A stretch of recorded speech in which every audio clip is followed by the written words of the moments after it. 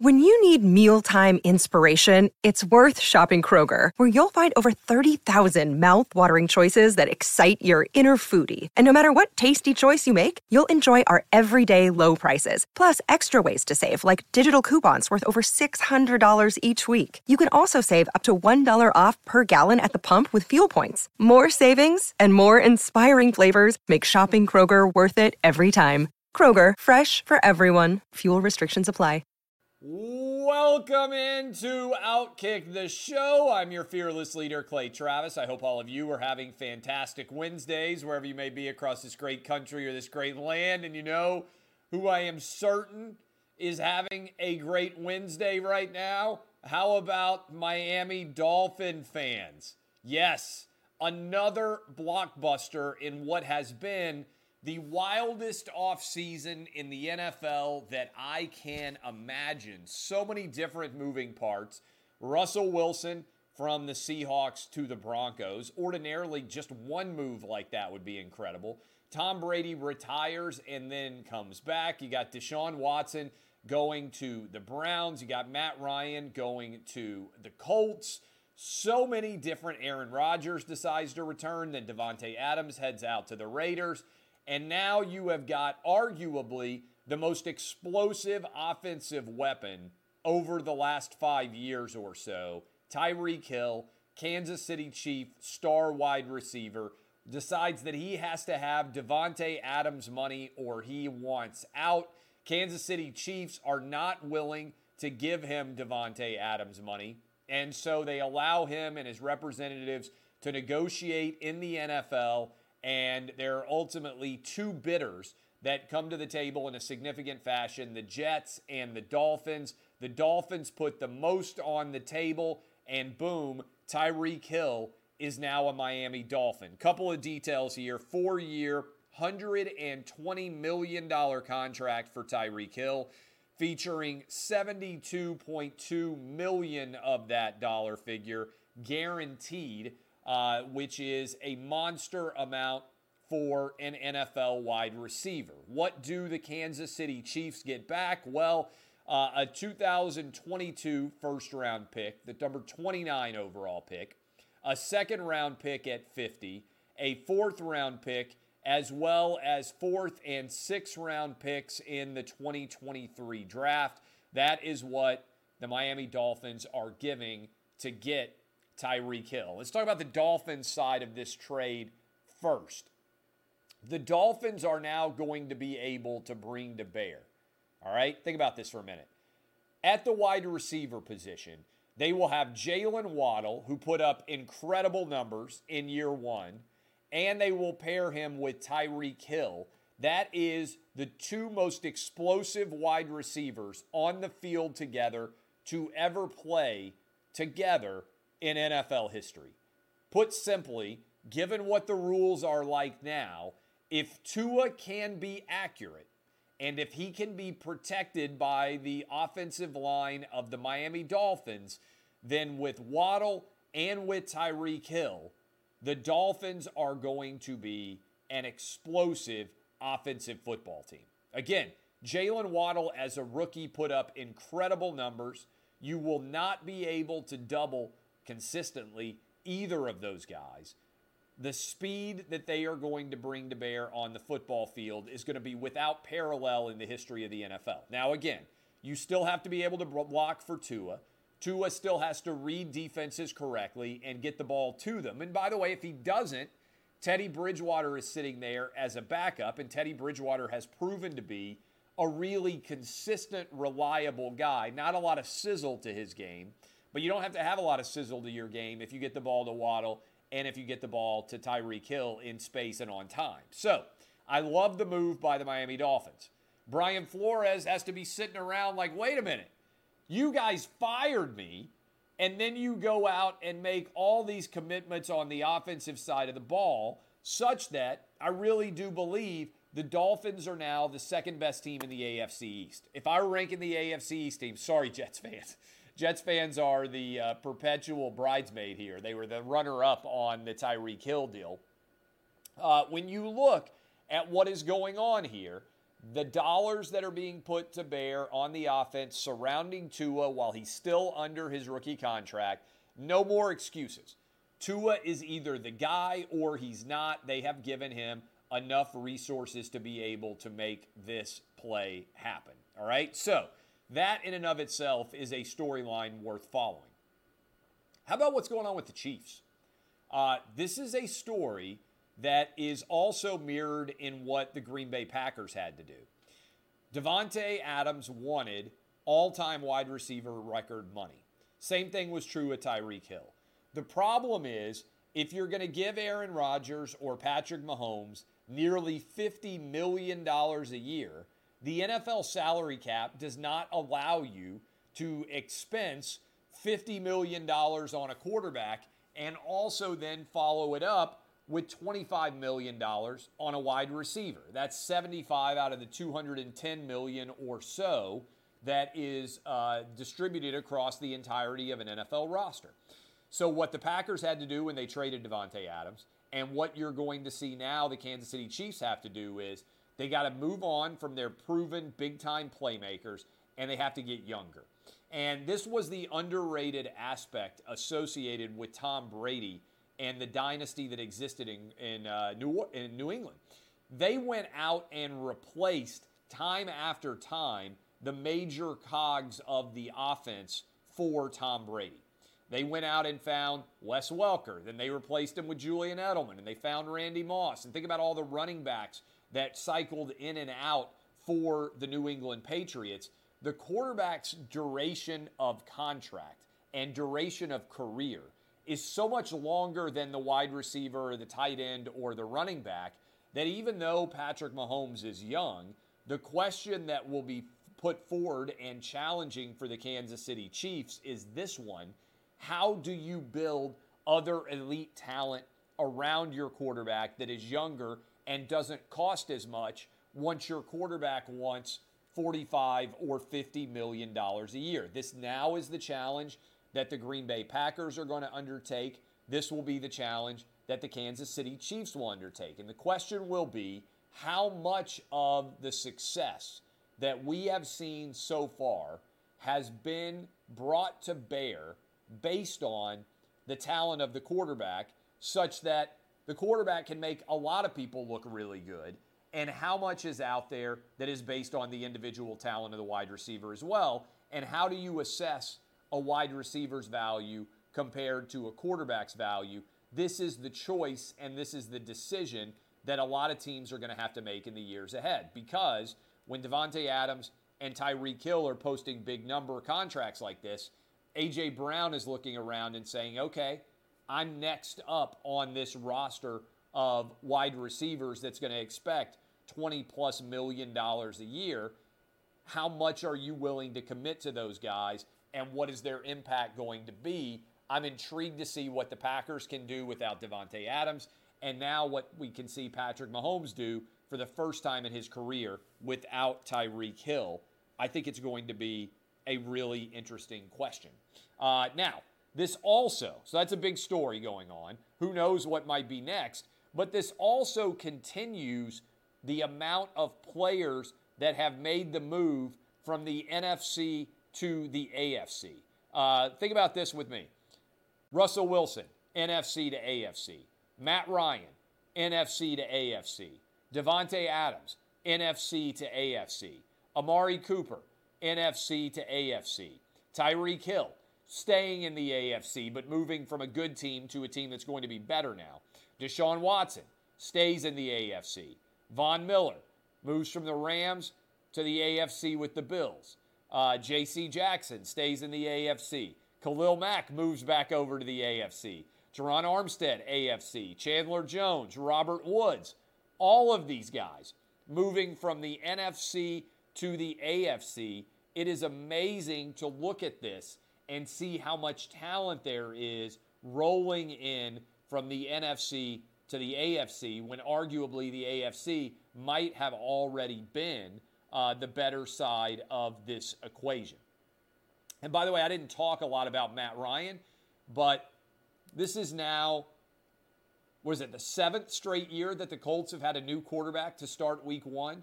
Andrew Luck in 2016, Scott Tolzien, I didn't remember that, 2017, Andrew Luck 2018, Jacoby Brissett 19, Phillip Rivers 20, Carson Wentz 21, and now Matt Ryan in 22. It's amazing how many different quarterbacks the Colts have had, discussing that Matt Ryan situation going forward. With threats to our nation waiting around every corner, adaptability is more important than ever. When conditions change without notice, quick strategic thinking is crucial. And with obstacles consistently impending, determination is essential in overcoming them. It's this willingness, decisiveness, and resilience that sets Marines apart. With our fighting spirit, we don't just fight battles, we win them. Marines are the constant our nation counts on to fight the unknown. And through adaptable problem solving, we do just that.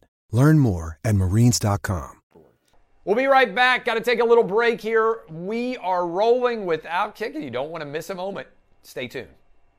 Also, in addition to the domination that we have seen taking place in terms of players getting big contracts and all the trades that have gone on, we got to talk about what's going on with the announcing teams.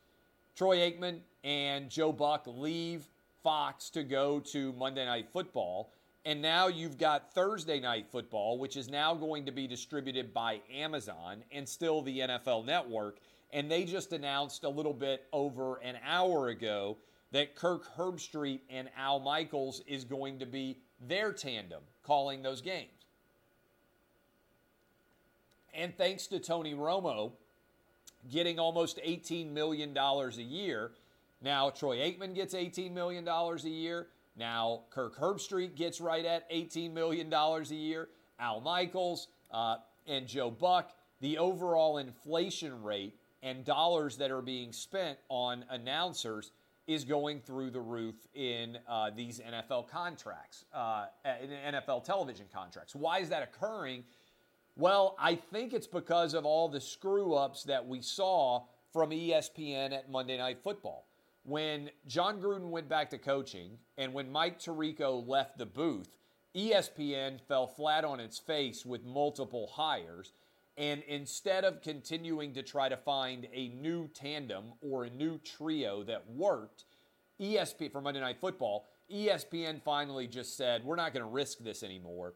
We'll go buy a certain success, and we'll go get Joe Buck, and we'll go get Troy Aikman. They've been calling NFL games together for 20 years. We'll plug them in. They're not going to be a disaster, and they will be the solution going forward for us. Now, Fox is gambling on the idea that they are going to be able probably to promote from within and find a new duo that doesn't cost as much money and can be as good as Aikman and Buck going forward, although I think it remains to be seen exactly how that will all be put together. But that's clearly the gamble that's going on as all of this money is rolling in hand over fist into the modern NFL broadcast. And frankly, a big part of this is also, again, ESPN's failure. You don't want to upset the NFL because you want them to give you as good of games as possible. So what ESPN is gambling on with their Monday Night Football move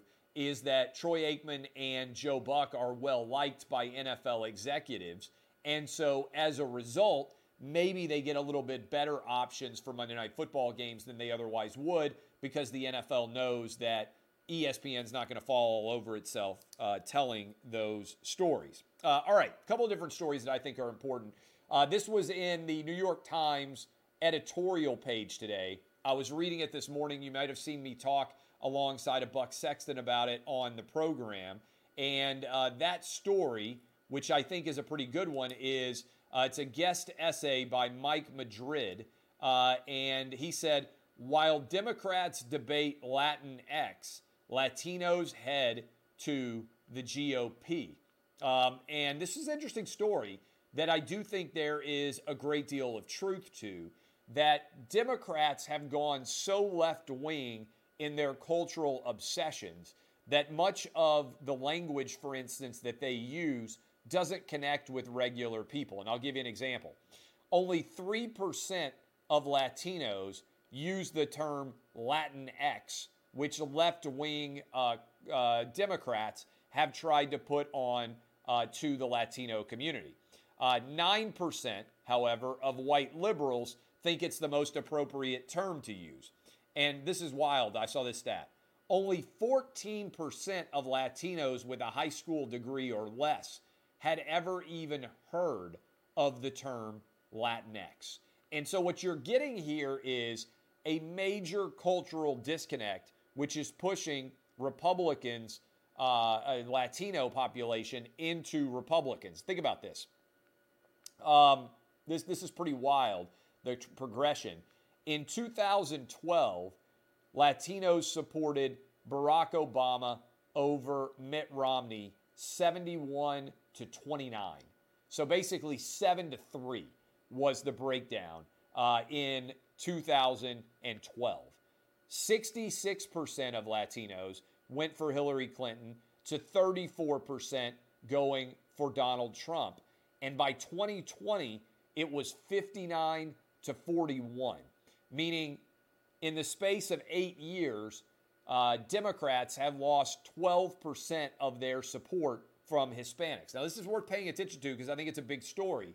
Now we are talking potentially in the 2022 midterms, according to, for instance, the Wall Street Journal poll that came out recently, Hispanics being roughly dead even in terms of whether they support Republicans or Democrats, with the trend lines obviously moving very rapidly in the direction of Hispanics coming on board with Republicans. And I think that could certainly become a majority of Hispanic support for Republicans by 2024. I think this is a story really worth following in a big way, because my prediction, and I've been making this prediction for a while, is that in 2022 and in 2024, we are going to see the collapse of the Democratic Party as we know it, which is founded on two key tenets: identity politics and also cancel culture. And I always say, I didn't leave the Democratic Party. The Democratic Party's left me. That's a quote from Ronald Reagan, but I think it's a quote that many people feel as the Democratic Party has become so left-wing and so woke and so driven by whatever is popular on social media any given day, responding to the emotion there, that it has lost touch to a large extent with men, but also with Asians, with Hispanics, and also with black voters, where Republicans are gaining in all of those tenets. Finally, we've got the Supreme Court Judiciary Committee, the Senate Judiciary Committee, considering Supreme Court nominee Ketanji Brown Jackson, who is there to replace Stephen Breyer. And I don't know how many of you saw much of the testimony that happened yesterday and is currently going on as we speak today, but Marsha Blackburn of Tennessee, Senator Blackburn asked a question that got right to the essence of the Democratic Party having lost their way and how out of touch with reality they have become. She asked a very simple, transparent, not difficult question. Senator Blackburn asked Ketanji Brown Jackson, Judge Jackson, to define what a woman is. Pretty simple, right? Most kids, if they are in kindergarten, could tell you what the difference is between a man and a woman. Defining what a woman is should not be complicated. Ketanji Brown Jackson said, "I'm not a biologist." Well, hold on. You have to be a biologist now to define the difference between men and women? I got to give credit to Matt Walsh at the Daily Wire, who has been pointing out this question for some time. And what's going on is Democrats are so afraid of offending the transgender community that they won't even define what a woman is anymore, because they are afraid of excluding people who have decided they want to become women. And so, to me, this is a massive story that perfectly illustrates the way that the Democrats have lost their perspective. Now, I don't think it's going to change any of these hearings, the opinions of the Democrats, because really, there's only one Democrat who probably stands to gain politically by not supporting this nomination, and that is Joe Manchin in West Virginia. And that's only if Manchin wants to run in 2024 in a state that is the most overwhelmingly Trump-supporting state in the union. And so I think it's very likely that we will get Ketanji Brown Jackson on the Supreme Court.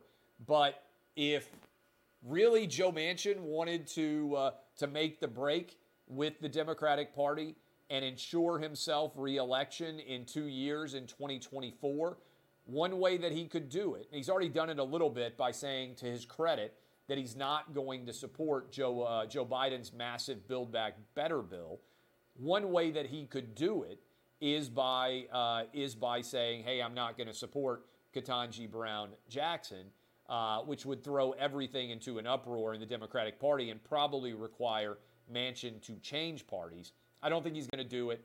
I think that maybe a couple of Republicans will vote to put Ketanji Brown Jackson on the Supreme Court.